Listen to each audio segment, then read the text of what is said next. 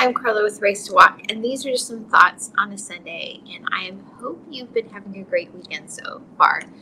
But what are we going to talk about today? So I honestly didn't even know what my little reflection was going to be until this morning. This week we had our lunch party for an unexpected journal, and it usually takes me a big chunk of time to get the actual journal out, and then the launch party is another chunk of time. And added to that is we're having a shift in responsibilities and who's doing what, and I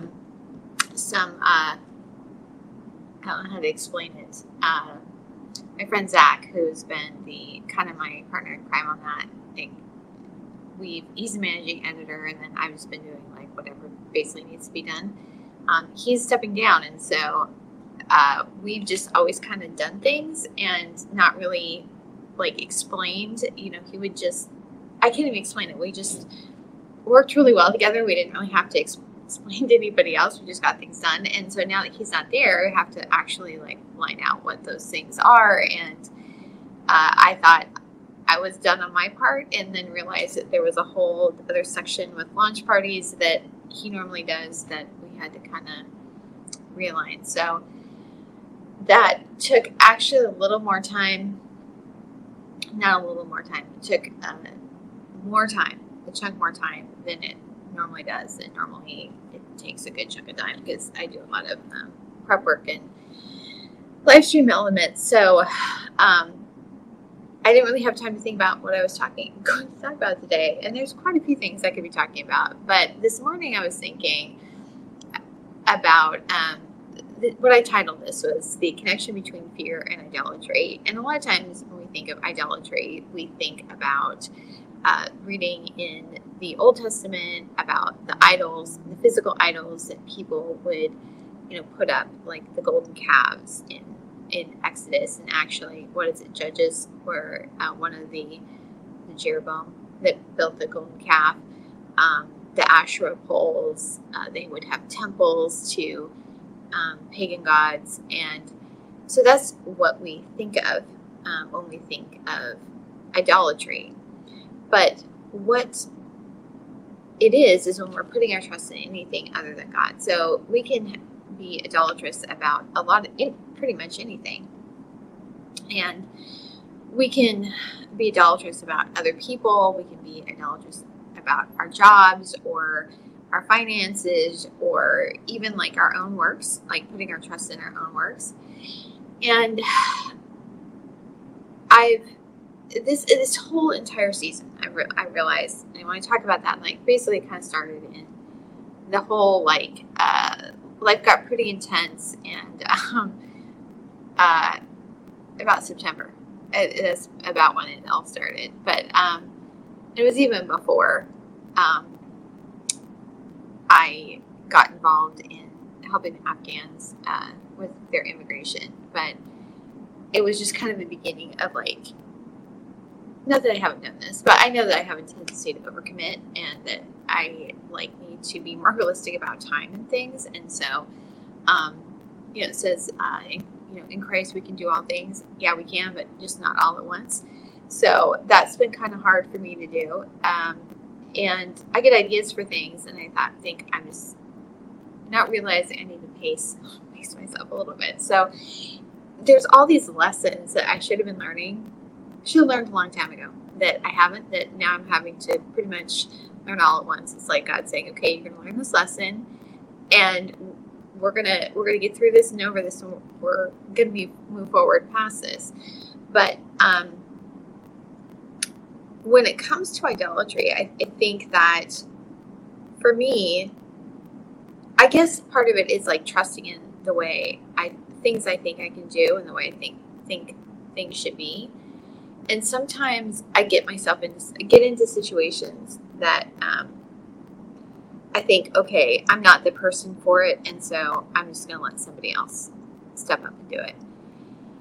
And yesterday in the launch party, we just it was a little different. Usually I have slides scheduled that we're going to be doing in each intermission.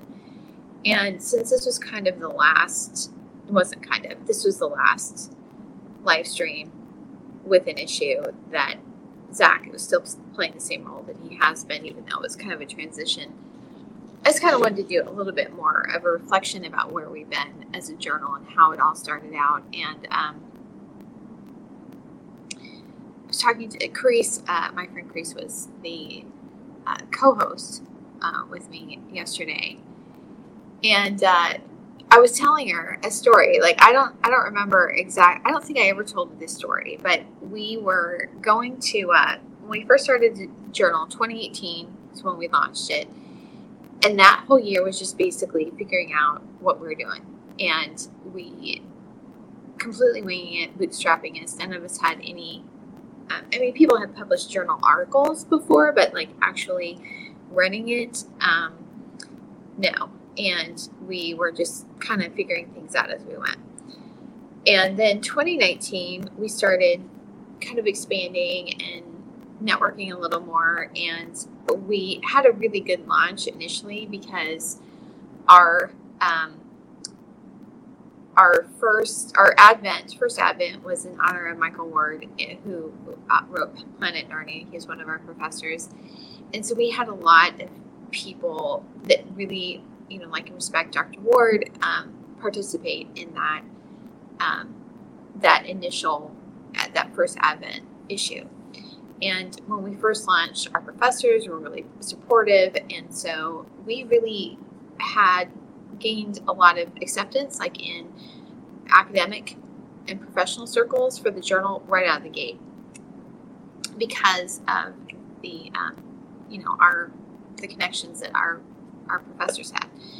And so 2019, we start like expanding that, like going to some conferences. So, people like know who we are and what we do. And 2019, the first conference that we went to that was a non-HBU event was at Weatherford College. It's up in Weatherford, Texas, but it's basically out just on the side of Fort Worth. So Dallas, if people aren't familiar with Texas, Dallas and Fort Worth are basically right next to each other. And then Weatherford is just like this little town kind of adjacent to Fort Worth.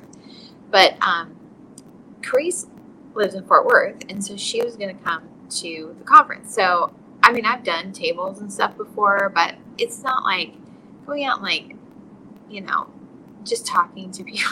It's not a comfortable thing for me. I'd really rather not. Even when I did the March of Remembrance, I was kind of like more the kind of getting things done kind of person, organizing things, putting things together, doing what needs to be done. I wasn't, up there talking to anybody or like really even networking with like the power players. I was just kind of like doing grunt work basically.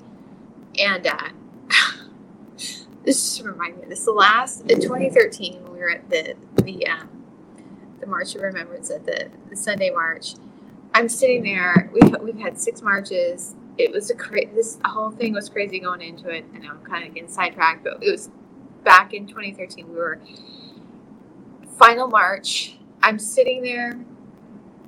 We're thinking, okay, we're done. We got it. We're done. We had a little bit of a little blip in the beginning because they were going to have a candlelighting service, and nobody brought a lighter for the candles, and so the rabbi and the pastor at the church are standing up there, and they can't start the service because nobody can light the candles. And so Rabbi Dan says, "Hey, does anybody have a lighter?" And nobody wants to admit they smoke, so we have to stand there. Finally, this guy gets up and gives it. But anyway, we get past that, and we're in, and we're starting the schedule. So I'm sitting there. I'm like, okay, I'm done. I am so wiped out at this point. And so the lady that was organizing the march, there was this guy, Doug Stringer, that was up there kind of speaking. And she said, go give this. We had these plaques for the people that were supporters. And she said, go give this to Doug. I'm like, I'm not going up there. And she's like, go right now. And I'm like, oh my gosh. So I go up there. I don't even know what I said. I think that one is actually online somewhere, but it was at Bethel. Trisha Bethel's family was there back in 2013. But I was like, I don't even know what I said. I had no preparation. And she's like, told me to go up there. And I'm like, oh my gosh. But normally I would rather not. It's just not even comfortable for me. Even like doing videos, it makes me uncomfortable. I'm usually glad when it's done, but doing it kind of stresses me out a little bit.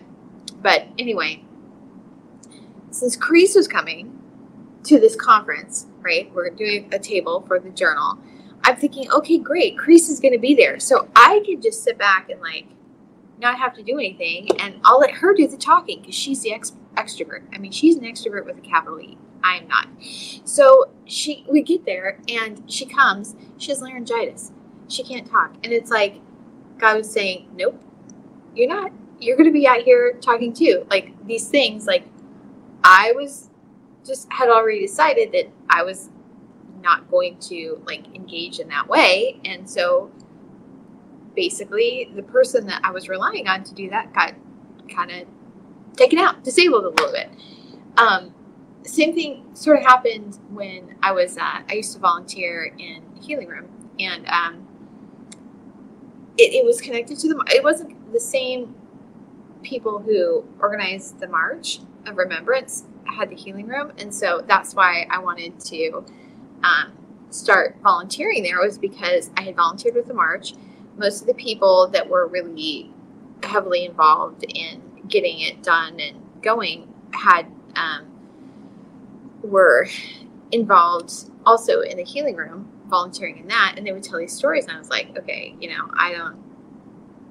they're telling these stories of people being healed. I'm like, okay, I mean, if that's going on, I want to go see that. So I went through the training and started doing, just in the rotation for the volunteering.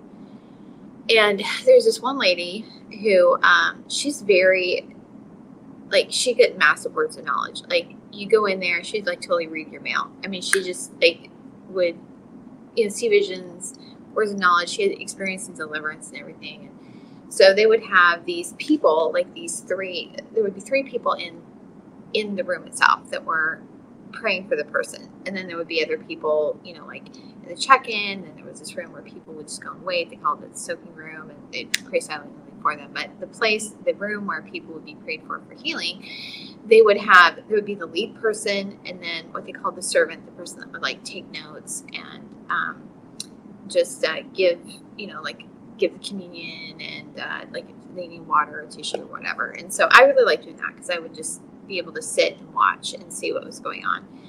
And then there would be another person that would just be praying for the lead. And so one time when I was volunteering, I was scheduled to be with this lady, the one that very I would say very gifted spiritually, but I guess she's just very open in practice in operating the gifts of the Spirit, I guess. So I was in there with her, and this is the first time I had been, serving in that capacity with her as the lead. And so I'm going in, and I'm thinking, okay, I'm just same kind of thought. I'm just gonna sit and watch. I don't really need to do anything. I just need to sit and watch. And so again, I go in there, and I have a video about kind of how I first got more aware of like spiritual warfare. It's on my website. It's called I can't remember what I titled it, but the video is on the book Invisible Enemies by Jim Croft. It tells a story about kind of how my paradigm changed about like spiritual warfare, like the reality of demonic entities and how that can affect us physically. And so I'm sitting in there with this lady, and this girl comes in. She's I think she's like 13. She was just a little bit older than my oldest daughter at the time. And when she came walking in the door, I thought I saw something by the door. Like it looked like, just kind of like you look and then you go back and look, and it wasn't there. But as I was looking, it looked like it was kind of like this sort of ape shape, but it was shadows with like, is it blue lights sort of kind of highlighting it. And I wasn't, I hadn't seen anything like that before, and I questioned it. And I also question things that I see sometimes because my eyesight is really bad, and then sometimes I'm thinking, okay, are my contacts freaking out? And also, as I was sitting there, I'm thinking, well, if there was something actually there, then this other lady would know. She would say something, right?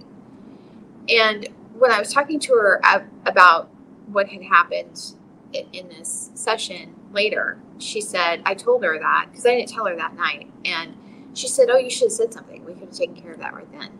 I was like, oh, okay, well, anyway. So this little girl came in, and she was little. I mean, I guess she was a young teen. But she had been to the doctor, couldn't find any, they couldn't figure out what was wrong.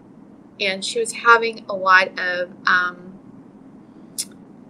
internal problems, like a lot of pain, and she, like, it wasn't, I don't think they identified any ovarian cysts, but that's kind of what some of the symptoms that she had, that's what it sounded like. And so she'd been going to different doctors for 9 months. They had couldn't figure anything out. So she came to the healing room, and that's actually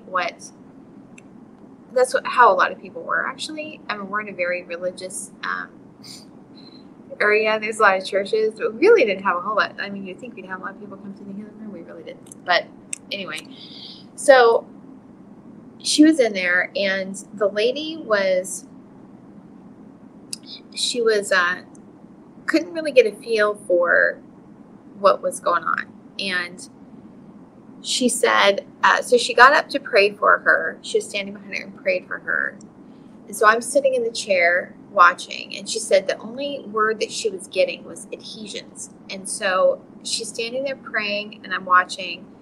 And as she's praying and speaking against these adhesions, I could see something like,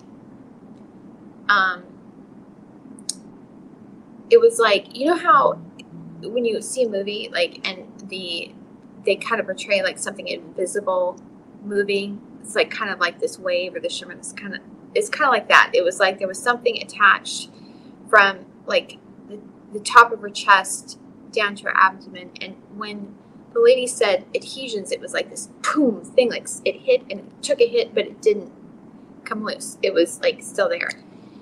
And so I said, when I was talking, I said something moved when you said adhesions. So she had the rest of us pray for this little girl. And the girl had her hands on her abdomen. I had my hand over her hands. And as we were praying, it's like I could feel, it was like the Holy Spirit was right there. Like this, I could feel the Holy Spirit like hovering right there, like they're right there, like ready to heal, ready to move, but there was some sort of restriction. And it's like I knew that whatever it was that was going on with her, it was an attack against the children that she would have. Because she was young, but there's a lot of young girls that have like problems with one or the other, and they have hysterectomies when they're very young. And so I knew that that's what it was. And it was really disturbing to me because, and she's so young. She's, again, just a little bit older than my oldest daughter. And it was another reminder that these things that, we in the West, we really divorce like physical from spiritual. There's an interaction between the two. And sometimes I think there can be blocks to healing because of some spiritual obstruction. In that other video, I'm not going to go into the whole story, but I don't think that demonic entities can cause problems for us physically, but I do think that they can make existing problems worse. And I also think that they can sometimes be blocks to healing, because that's what our bodies are made to work properly, and our bodies are designed to be healed. And so anyway, it was like I I didn't say anything because about whatever that was there. I don't know. But I didn't say anything because I was really having more faith in this other lady because I'm thinking, okay, if God wants to do anything, she's going to know and take care of it. And I should have faith in, not faith in God, right? Faith in God in that relationship with God. It's not about, that was the whole point of the temple curtain being ripped apart, is that so we don't need a mediator, that we can be in relationship with God. And so the same thing is with this whole adventure with trying to work out immigration. I was brought in by Mark, and I just said yes to, I was filling in with a Bible study. That's what I was doing, and I joined in other ones because I thought, okay, well, I can do some research and help and things, but it was, I think, for me as well as for the people in the group, we were putting really more trust and reliance on Mark than we should have.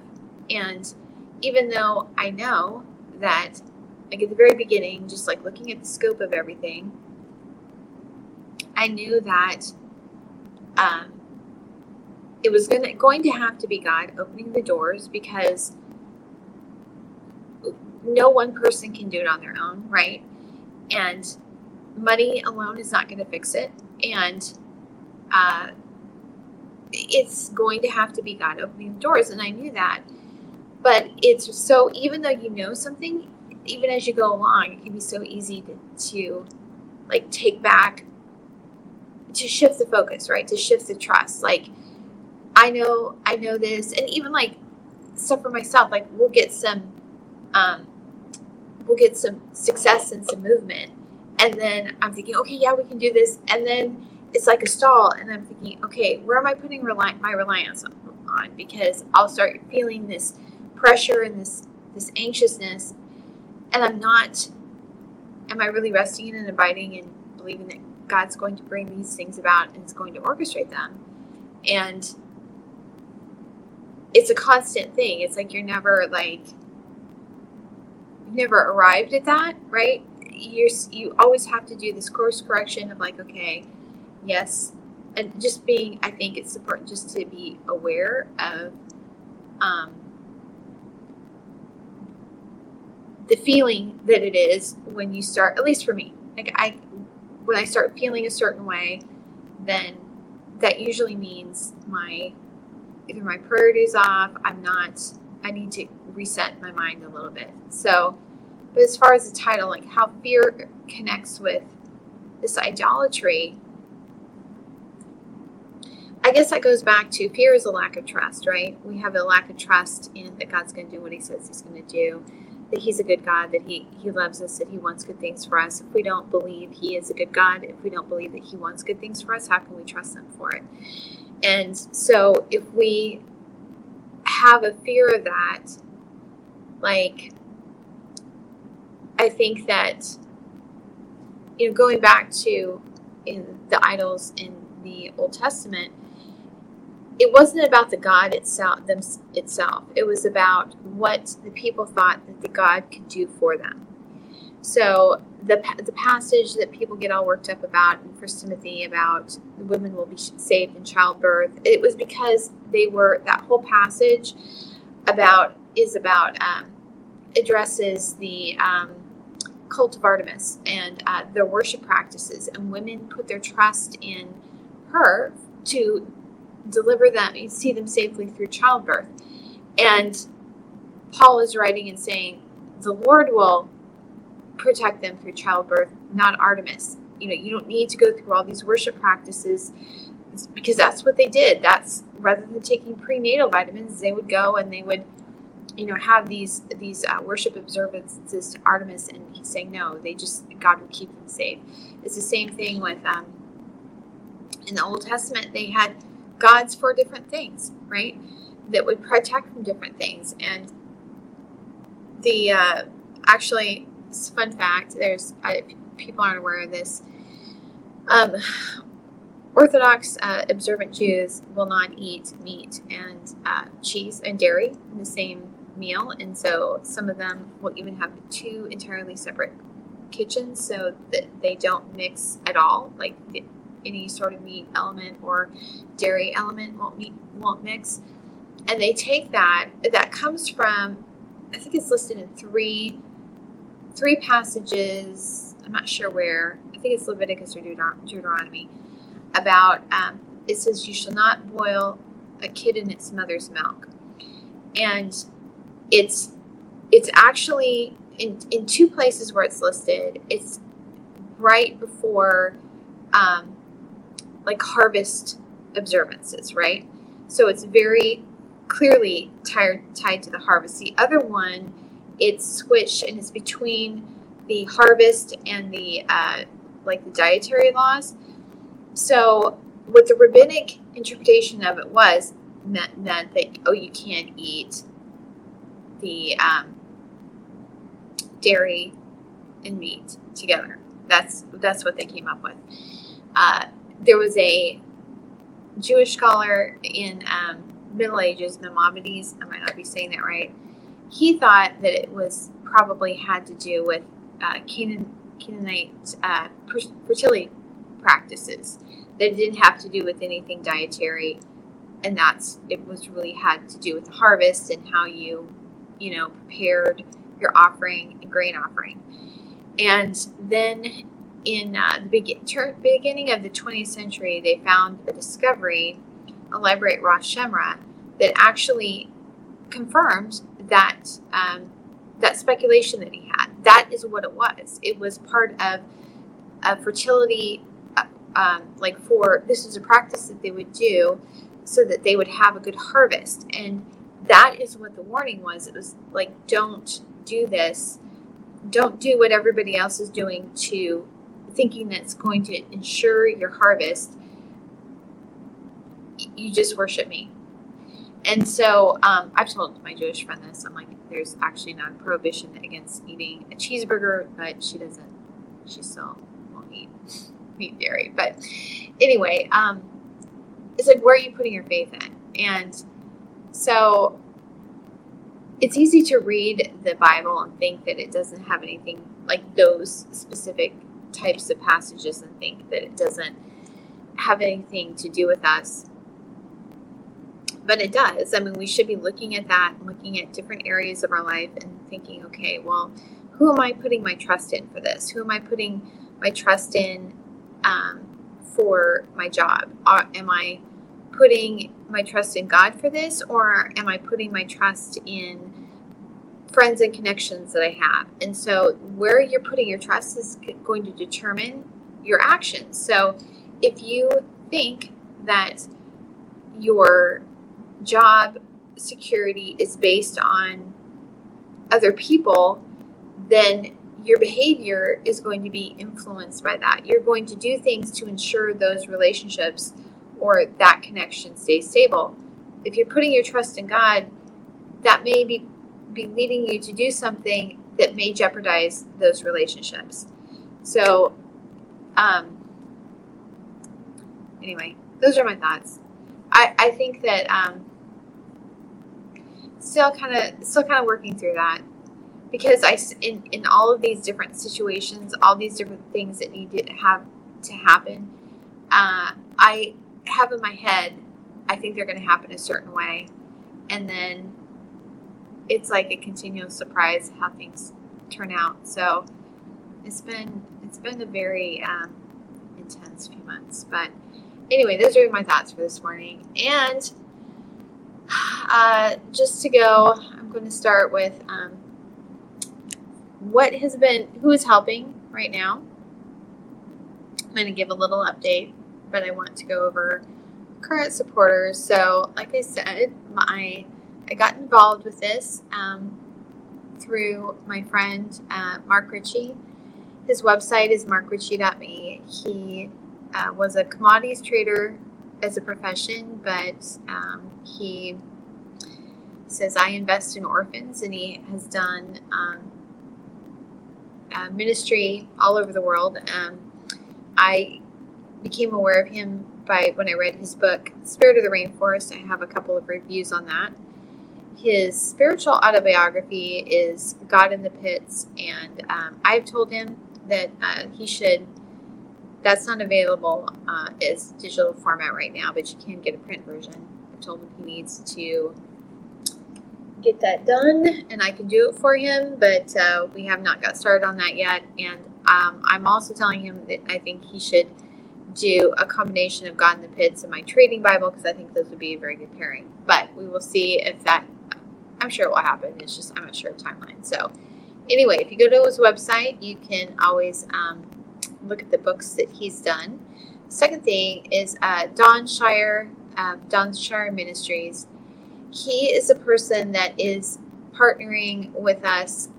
He has a ministry he's done. He also does missions the world over. And so he has a ministry that if you donate to, go to his website at donshireministries.org and donate, select Raise to Walk for the donation. Those donations will be used to this effort for helping Afghan Christians. So anyway, so that is Dawn. And then more locally, people, these are people that have been helping since the very beginning. My friends with an Unexpected Journal and the Apologetics program were the first people that were helping get birth certificates for babies and renew expired passports and helping throw them their first Christmas party. And so they were the first ones that helped, as well as my friends at my Bible study at Kingdom Citizens. And then I've had other people that have been helping that I know from that are in my school district that have been involved in things there. And my friend Leslie, who teaches Hebrew classes. So she has done a few. She's done a few things with the group, and we have plans for others. But she does teach Hebrew via Zoom, and if you're interested in that, her email address is in the description. And then the other people that have been supporting this from the beginning is the Nest in Kingwood on North Park.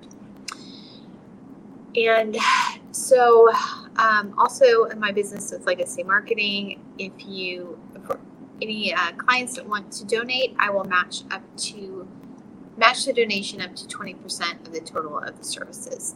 So, and then the second thing, if you would like to do a more direct support for, besides donations, for the people, we do have language services, both classes, if you'd like to learn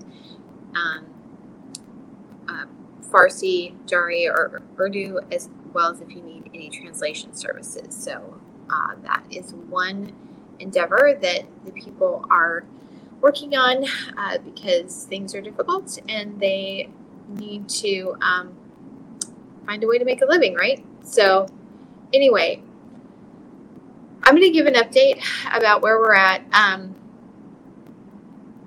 What's happened this week.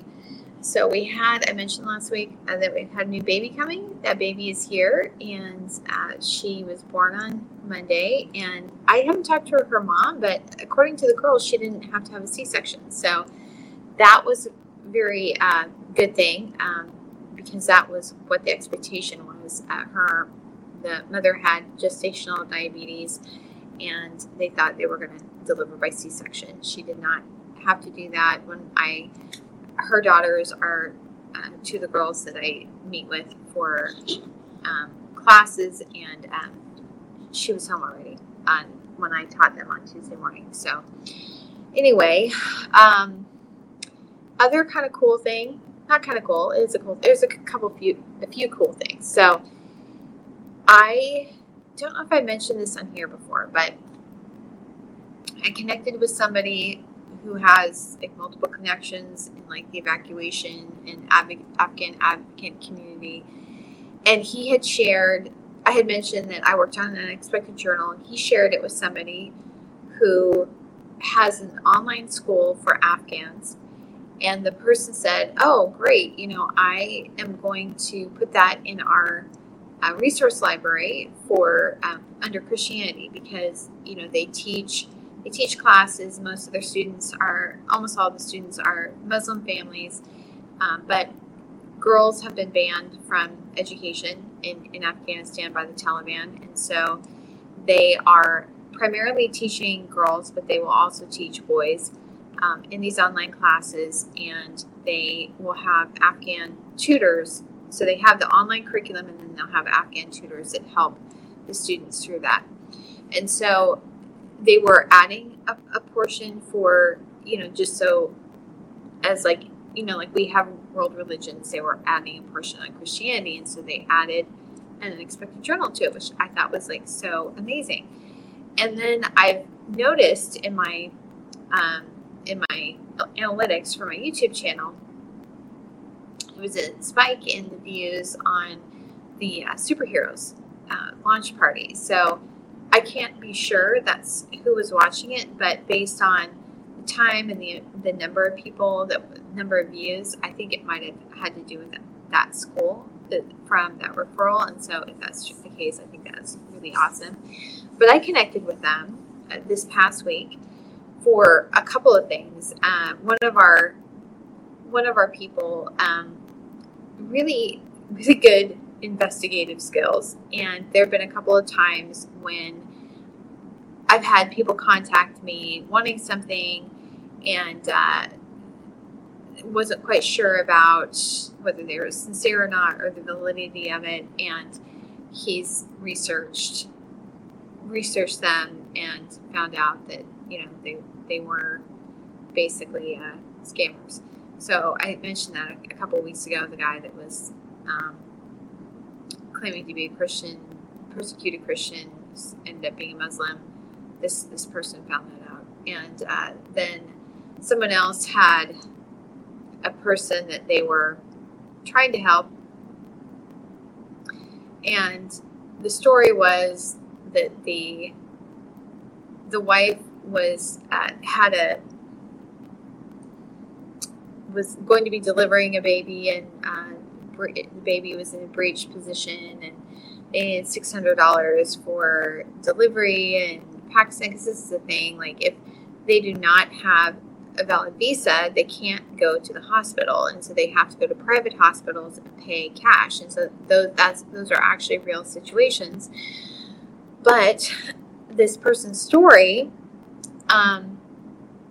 he was checking in with this contact we have for like medical services, and so this person in our group checked out his story. Oh, I know why. Because this is why I asked him about it, because he's an RN and his wife is a midwife. I thought, okay, well, maybe they can, I don't know how much they can help if the baby's breached, but maybe they could help.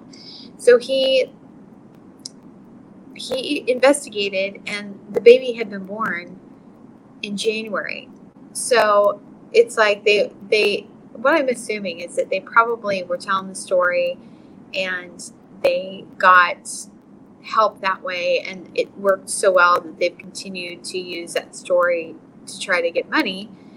And this is the thing, it is a desperate situation, but it's just an example of like how many need is real, but not all the stories are. So anyway, this person that that had been investigating this, I sent a message to the guy who's he does these daily updates, but he's running this online school. And I said, well, if you need anything researched and investigated, this person's really good. He's a member of our Bible study. He's really good investigative skills. He's done this for us a couple of times. And so in that introduction, it comes about that they're going to be hiring more tutors, female tutors. And so hopefully I forwarded it to our Bible studies, but I'm hoping that will be a little bit of income for at least a couple people, maybe a couple families, if some of the women can be hired as tutors for this online school. So that's pretty cool. And then I was also invited into a group for this online school where they're going to be discussing like what curriculum to have in the Christianity section, I was just explaining my background, and I'm like, yeah, I've been teaching via Zoom, and I went through HBU's apologetics programs. I've been taught by these people, and so I do have a lot of contacts of like solid theologians, and so that's really cool. I just it's one of those things where they could have had an online school at any time, right? But would they have the reach that they have? Would people be interested in it if it hadn't been for the fact that the Taliban have completely banned girls from getting an education? So, what the enemy meant for evil, God will use for good. So this is that these girls are going to have the opportunity to see themselves, as women in a different way, as well as at least being that they choose what they want to learn. So they choose the classes that they want to be taught, and they'll have an opportunity of learning what Christianity is and how we see things. So anyway, I thought that was cool. That was this week. And then the other thing is like, it's just like, things are just so weird. It's like, I guess my brain has like expanded a little bit in capacity, but to handle like these bizarre things. But maybe this doesn't sound so weird, but I was just, okay, so it's Wednesday or Thursday. I don't remember what day. One of the people in our group, this is one of the college kids that should be in college, that had to come back from Afghanistan because the little sister had the UNHCR interview, same family. So he sends me a message. He said, Sister Carla, you should contact the embassy in the Spanish embassy because they're issuing visas to Afghans. And I'm thinking, okay. So I said they're not answering their emails. Like if Afghans send an email asking for an interview, they're ignoring them. But if you can get in, they're processing them, I guess. I don't know. So you have to have a connection. So I guess that's the next thing. I'm going to have to learn how to get diplomatic contacts. But I was like, okay. So I start sending emails. Like, I don't know. Like, where do you even start with this? I don't know. And so then on Friday, he's translating. And I was just saying, all of the contacts other than a couple have come from people in the group. I was like, we've been working as a team. Different people get contacts for different things, and we're working together. So now, like, whatever we need, we have a contact for, basically. We just need the funding to get all the things we need. And he said, oh, yes. He's like, I have. And then he starts telling me that he is one of the translators, very, very good English skills, also translates for Urdu. He teaches English classes now, and he'll also do translation. He'll go with people like for appointments and things. Like he said, I took a friend to a hospital because I guess what it seems like, they haven't said this specifically. It seems like most hospitals, I don't know if he's translating because his friend couldn't speak Urdu or if they were speaking English at the hospital. I'm not sure. So he does that, but I found out he's also been going with Afghans for interviews, for visa interviews. He said, yeah, I've been to the visa interviews for many people, and he goes with them. He meets with them ahead of time, like a couple days ahead of time, and preps them for the questions, as well as helps them get their documents together. And then he goes in with them, and he said all the people that I went in with, they've gotten their visas approved, except for one. He said that the new diplomat and the last person that he went in with did not get it. And I said, so do you have contacts with them? He said, oh, well, it's this lady with this or NGO that's been getting these appointments with the Spanish embassy. And I said, do you have contact with the lady? And he said, no. I don't know. He was going to ask. He didn't have a direct contact with her. He's like, but I've been doing these interviews, and so I become famous among all these people that are getting referred by this NGO, they know to call him to get prepped so they can get their visas. So I was like, oh my goodness, like he's legendary among people like prepping to get the visas approved. And then the head of our house church, somebody got word of knowledge with his name. It's like just in among all these legends in the making. But anyway, I said, okay, he has a list of questions that they ask. And he said, yeah, SIVs, they don't ask very many questions. And for UNHCR and for the Spanish embassy, he's been to these interviews. I'm like, oh my goodness, this is amazing. So we have something I didn't even know we needed yet. Like, we have somebody who can help prep people for these interviews. So that's what we need to be working on. Is getting it ready so people know what they need and know how to respond. And so that's amazing. So that was this week. Not positive things this week. I'm not even sure how to explain this, but Pakistan has been very hostile for Afghans, and it was bad last year, and it's gotten even worse this year. And they've really restricted visas that are going out, and so the other thing that they've started doing is, this was just announced this week. If they didn't have a valid visa, they were always always at risk at being deported or arrested, and then have to pay a bribe to be released. So that's always been going on. They've always had to register with the local police department. Like, if they were, when they rent a place, they were supposed to register there. And so that's current. But what's changed this week was that they have to have that registration. So they're registered in a certain neighborhood, and they're not allowed to leave that registration or that neighborhood. So, like in Kingwood, if you lived here, you have to register in Kingwood, and you couldn't go beyond the bounds of Kingwood. Otherwise, you would be arrested. There was a story this week that 15 Afghans were arrested. Pakistan isn't saying why, and they're not sure whether it was because of this or not. So things have gotten even more difficult.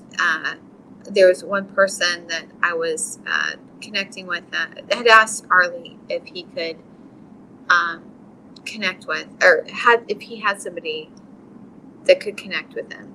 And he contacted one of his contacts with a ministry in Islamabad, and the guy was, communicating back and forth, with the person that I'd asked them to contact.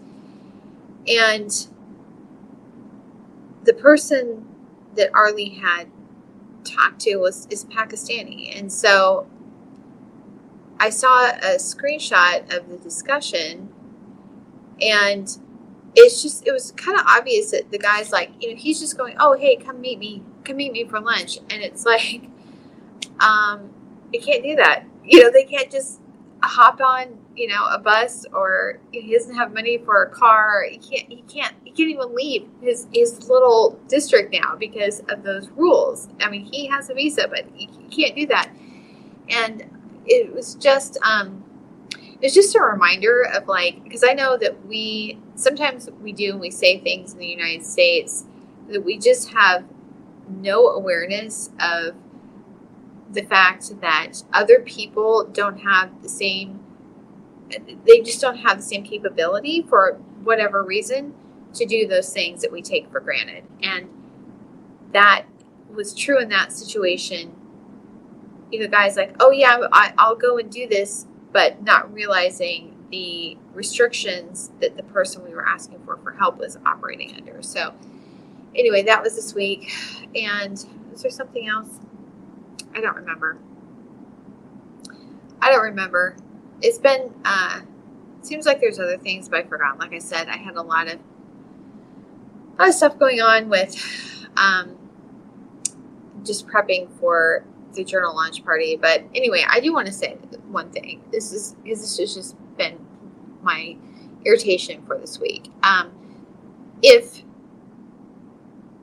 people are interested in this and they're trying to get a vibe on what all is going on, just be aware that sometimes what people are saying isn't actually true. So just for example, the beginning of February, Denmark, there's this article. This is just one article, but there are multiple articles that came out about Denmark and Sweden offer protection to all women, girls from Afghanistan.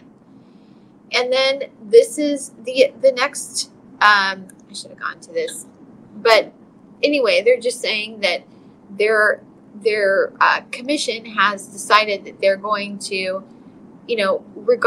just give all these women and girls, just approve the asylum applications. So when you read that article, what does that make you think? When you read that, what does it make you think? All women and girls, right? It looks like that's an option, doesn't it?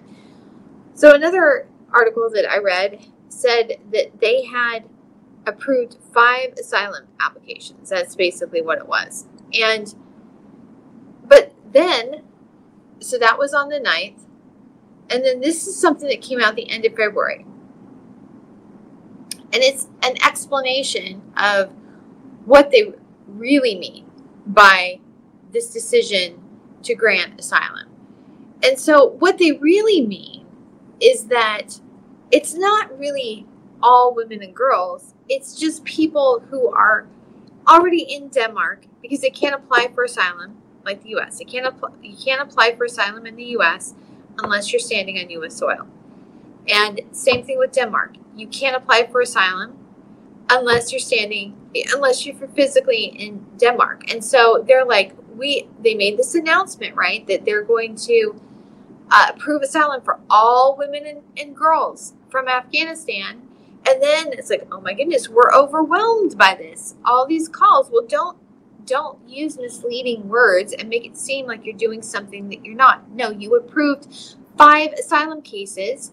You're not approving all. So anyway, and then the end, this is a kicker. It's like it's almost like there's no visa path for people from Afghanistan. They have no visa path. And so then if you look at that last paragraph, it almost sounds to me like they're blaming it on the Taliban for not issuing passports and for Pakistan, who isn't issuing visas to the to Afghans. And it's almost like they're saying, oh, well, it's their fault. And so you can't get to a Danish embassy. And so that's their excuse for not issuing visas. Well, hey, guess what? There's a lot of people that are sitting in Islamabad right now who have passports, who are ready to go. So no, that is not an excuse.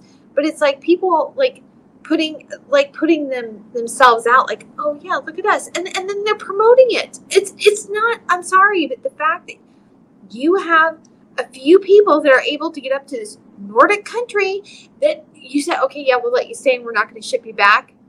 Really not that big of a deal. Really don't think it is. So anyway, that was one irritation.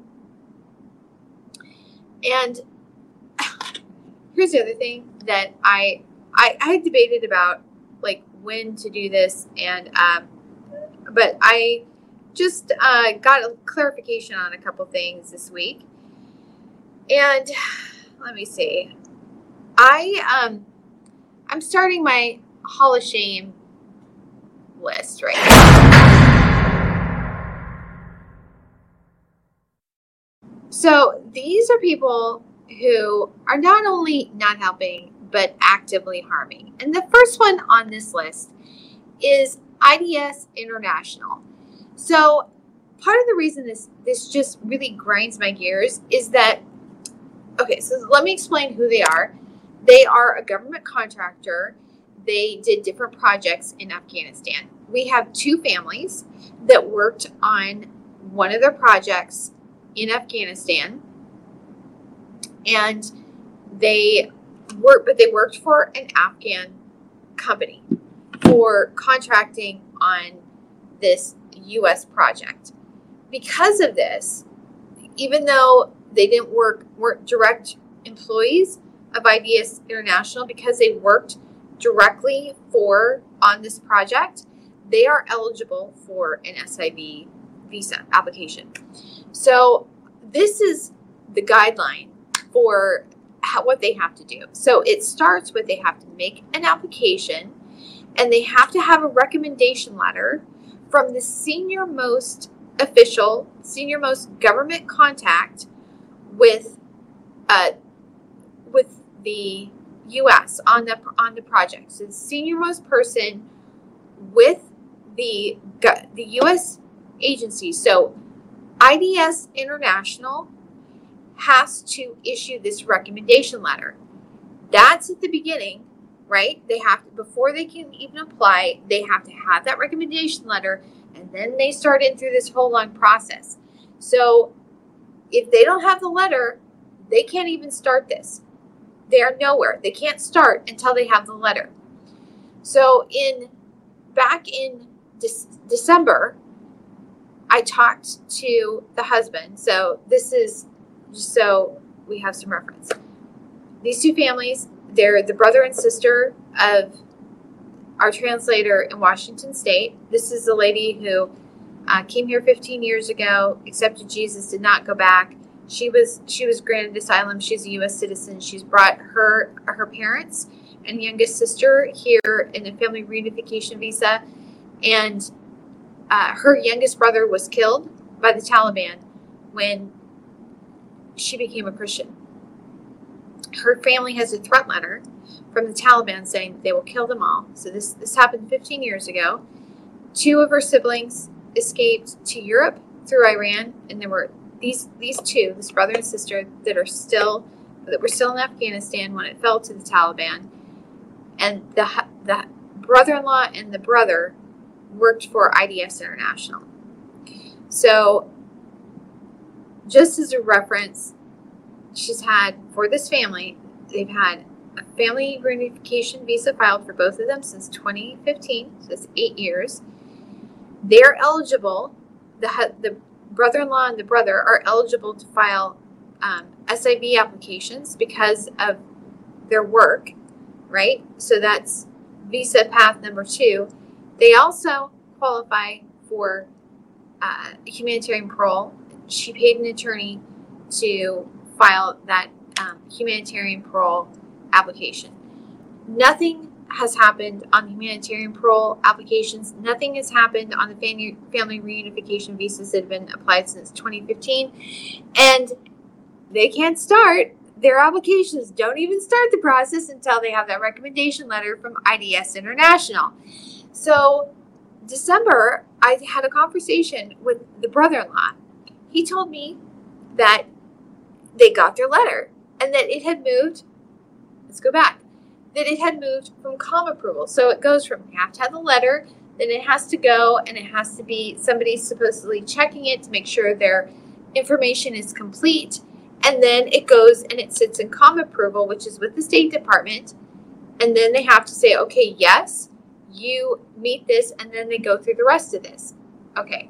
So I was talking to the sister this week, our translator in Washington State, and she said it wasn't from IDS International. Because I said, well, why doesn't her brother have it? The brother-in-law got this letter. Why doesn't the brother have it? She said, oh, no, he doesn't have it. The letter wasn't from IDS International. It was from the head of the Afghanistan company that contracted with IDS International. And I was like, what? I swear. I said, well, they said it moved to COM approval. And she said, I don't think so. So I don't even know where it's at. But when she said they didn't even get that letter. So for IDS International, this is from a year ago. They have this whole entire press release going out, making a big deal about how they're working with No One Left Behind to do evacuations from Afghanistan. Okay, maybe, I don't know, like, this is their government contractor. They do government services. They should be understanding this a little bit better than I do. But my understanding is that it doesn't matter. What good does an evacuation do if they evacuate them to a place like Pakistan that's going to deport them back to Afghanistan because they can't get their applications processed because you're not giving them the letters? It makes me very, very, very angry. So let's just do a little bit of a reminder. This is March 26, 2023. The Doha Agreement, Trump signed that agreement in February 2020. So they knew about the withdrawal for over 3 years now. We know that Trump was going to try to pull out in January so he could cause a maximum amount of chaos for the transition. That was January 2021. The agreement was for a withdrawal in May of 2021. The actual agreement or the actual withdrawal was in August 2021. They've had plenty of time to get their act together, to get recommendation letters for these SIV applicants. And the SIV process is not new. This is not new. It's years old. So the requirements are clear. So making a big deal about we're evacuating people. Get your act together and get people the letters that they need. So here's the deal. This is the leadership of IDS International. So Chris Bauer, Chief Executive Officer, Mark Michalowski, President of Finance and Administration, Jamie Willoughby, Vice President of Business Development, Joel Franceschi, he's a Program Manager, U.S. Army Security Assistant, Training Management Organization. Joel, did you not tell your people how all of this works? And then there's a couple, Michael Eicher, Program Manager, oversees building operations. Yeah, this is a guy that would have been over those projects. Again, get your act together. And Erica Skinner, another program manager. Oh, but then we have more. We have a board of directors. So let me go back and get this just so I can see it. We have Nick Dowling, chairman of the board. Oren Strauss, strategic advisor. So we have board members. Oh, but there is more. There is more. Now we also have an advisory board. So let's look at this here. Okay, this is the advisory board. Joseph Bender. Who is he with? Oh, he was the chief of staff for U.S. Cybercom. Okay, who else? Kenneth Tovo. He is a recognized leader in special operations, strategic planning, and leadership. He is the president of DOL, Inc. Enterprises, a consulting firm. All these people are supposed to be experts, and nobody can get some letters out. Yeah. Okay. Edward Cardon, advisory board member.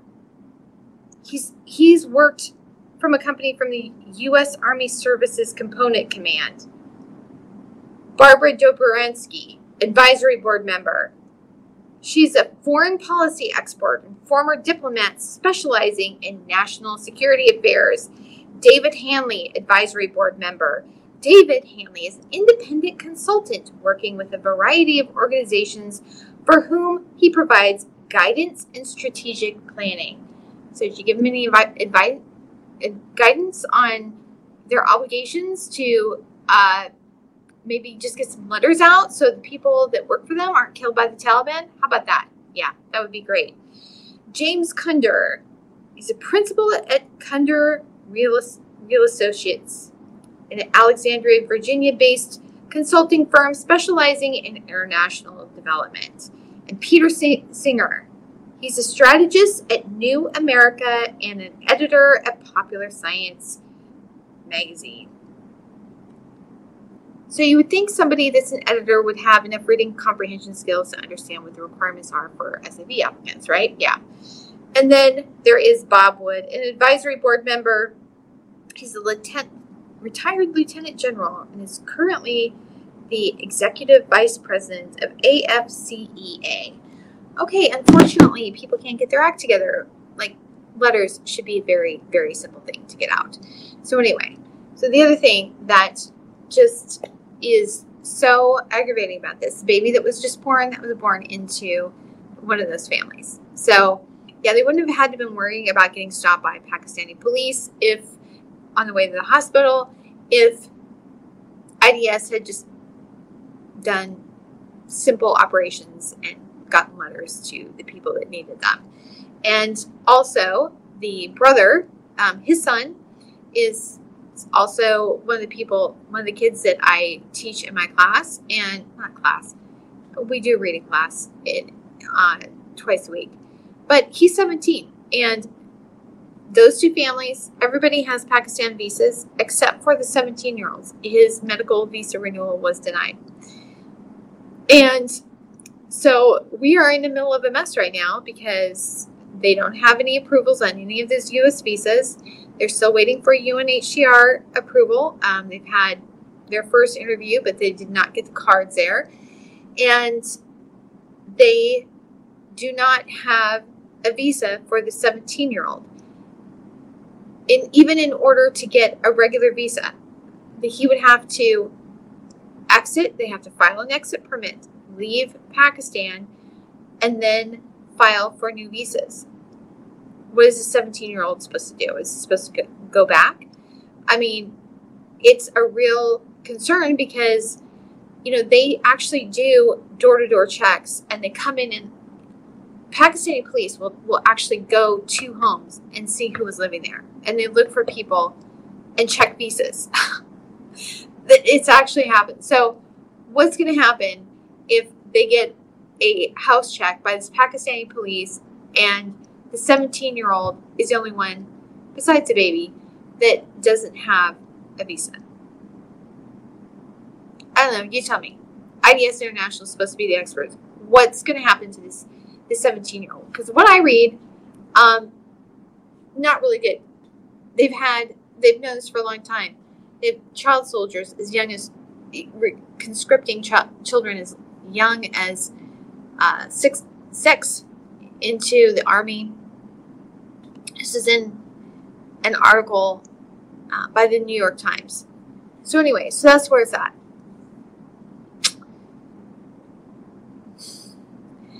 And we have people that making a big deal about evacuations that won't get letters out. I bet it would cost you a whole lot less just to get the letters out than it would getting some of these people evacuated. But anyway, so that's the beginning of my Hall of Shame list, and we will see what comes up this next week. I can't even remember now what else I was going to say, but I think there was something else. I'm probably forgetting it, but I'm a little riled up over that now. We do have one person that is going to be going in for a UNHCR interview, or one family, next the 29th, so Wednesday. So keep them in your prayers. I'm not sure if the head of the house church, if his wife was able to get in for her application this interview this week, because she actually was someone that had to come back from Afghanistan. So I don't know if they got that in time. So we're still working on getting those applications. But also the final thing is just a reminder that one of the options for them, the best option that we're working on is we are working on putting together sponsor groups for our family through Welcome Corps. And this is something that was just announced in January. You can go to welcomecorps.org and get more information about it. But with Welcome Corps, people can, so right now it's a the process is normally, let's go up to my slide for the refugee process. So normally what has happened, they get referred into the USRAP, the refugee program, either through that UNHCR approval, which is why it's, people are so desperate to get it, or they are referred by an NGO or a U.S. embassy. And then they go through this whole long process of vetting. And then once they get there, this is the kind of the process once they get here. And in the placement, basically it's with Welcome Course, a 90-day period where a local resettlement agency will find private groups or organizations or individuals that can help the refugee family get acclimated and settled, and show them around, help them, basically kind of a welcome to America thing. And so that's what they normally do. And I mentioned before that Lakewood was very involved in this during the first evacuation wave in 2021. They helped resettle quite a few people, quite a few families in the area. I just read an article that Samaritan's Purse is doing the same and has been doing the same. And so the end is finding people that can help these refugee families get situated. And so that, in this current process, it's been the responsibility of that local resettlement agency to find those people, to put them into place. But with Welcome Corps, that end group can nominate, not yet, but in a couple months, they're going to be able to nominate that family into the process to the beginning. So that once we get the end in place, they'll be able to get them in the front end. And this is what we're working on. And I'm trying to get the people together now. The reason for this is just so we can start preparing. But also the other thing is I'm hoping that if we have our end sponsor in place, that will help maybe as our people are going through these their UNHCR interviews, and you may say, why do you need that if you're not going to stay in Pakistan? Well, the thing is, until they leave, they're at risk without a valid visa, and the visas are very, there's been a lot of restrictions on them coming out at all. So I'm hoping that if we could get the UNHCR applications, we won't have to worry about keeping Pakistan visas up to date while we're working the process. That would be a huge relief. So I'm trying to get those in place as soon as possible. So if you're interested in that, send me a message, or if you want to schedule a time for a chat, just let me know. We can talk a little bit more about it. There is a lot of information on welcomecorps.org. It's very well lined out. Actually, the family that I was referring to, the siblings of our translator, that's actually what we're hoping, the path that will actually end up moving. So she has 3 immigration visas, 3 different paths for them already, but she's also putting together an application for Welcome Corps so that hopefully that will move a little faster. And if you're interested in because she has 2 families, right, that she's going to be sponsoring through Welcome Corps. We're not quite sure if this is going to be, if she has 5 people, if she's going to need 5, I don't know if this makes sense. We're not sure if she's going to need 5 individual sponsors, because each sponsor group has to be 5 individuals or an organization. And we're not sure if that, for her 2 siblings, if her same group of 5 can sponsor both, or if we're going to have 10 people, 2 separate sponsor groups. We're not quite sure of that. But she's in Vancouver. So if you're in that area and you want to say, hey, I want to be a part of this, I can connect you with Sarah, and because she's getting things in place right now.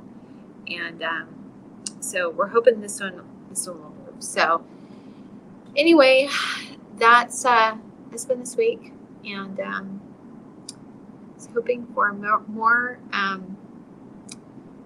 good news. all good news. That's what I'm asking for. All good news, some peacefulness, calmness, and goodness coming in. That's what I'm asking for this next week. And I don't know. I'm kind of tired. Those live streams kind of wipe me out. I'm not really sure why. I think it's kind of residue from that. So anyway, I hope you all have a great week, and I will see you next